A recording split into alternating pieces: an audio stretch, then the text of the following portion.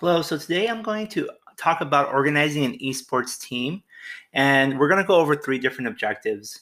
The first one is discussing the team roles. Second, indicating the process for developing goals. We're going to at least list three or more, and then incorporate the roles, goal settings, and technical specifications for organizing the esports team into our media type today, which is our podcast. So now one great article that was assigned here was the 3 reasons every school should have an esports team by Chris Aviles.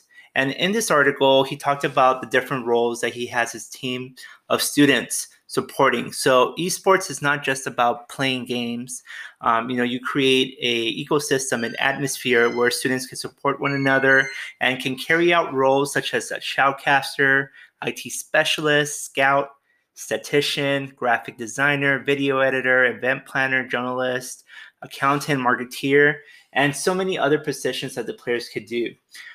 So the 2 roles that I'm going to go ahead and just kind of talk about in this podcast is talking about the shoutcaster and also talking about the graphic designer or video editor. So a shoutcaster is someone that, is like a sports announcer that's able to, give us a play-by-play of what's going on with the team's gameplay, the strategy, someone that's announcing the game, who's winning, etc. So this is a good chance for students who are taking on this role to learn a program called OBS or similar programs that they're able to advertise and market and put their videos on Twitch or different platforms like YouTube Live or Facebook Gaming to showcase what the teams are doing.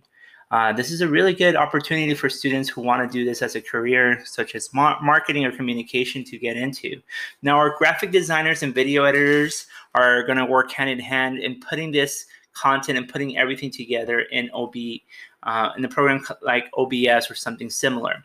So, when we're developing these esports clubs, we want to be conscious about the different types of roles that each player can play, not just playing the video games. So with that being said, I want to talk about the process of developing these goals for the students, and that's going to be being very specific on exactly what we want the students to do. I'm looking at the NASEF website, and I'll go ahead and put this on the notes. NASEF stands for the North American Scholastic Esports Federation, and they have students not just being players and gamers, but also being strategists, content creators, entrepreneurs, and organizers. And these are different technical specifications that the students can do, which each of these different categories. So for organizers, for example, you have IT support, event organizers, and general managers. For strategists, you have coaches, theory crafters, and analysts. For content creators, we have software developers, shoutcasters, streamers, journalists, and freedom art and media.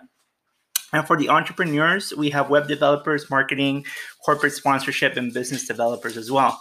So this all entitles and puts this, the process of developing the goals for the students within the club could be under one of these 4 different areas for the students to be part of.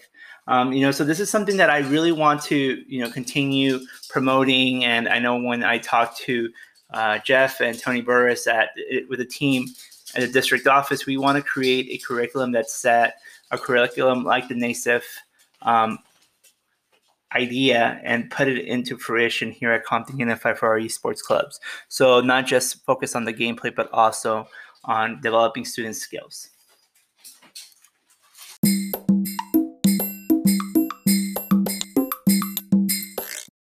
Thanks for listening. Our second part, we're going to be discussing ethical behavior, health and safety requirements for organizing teams in esports.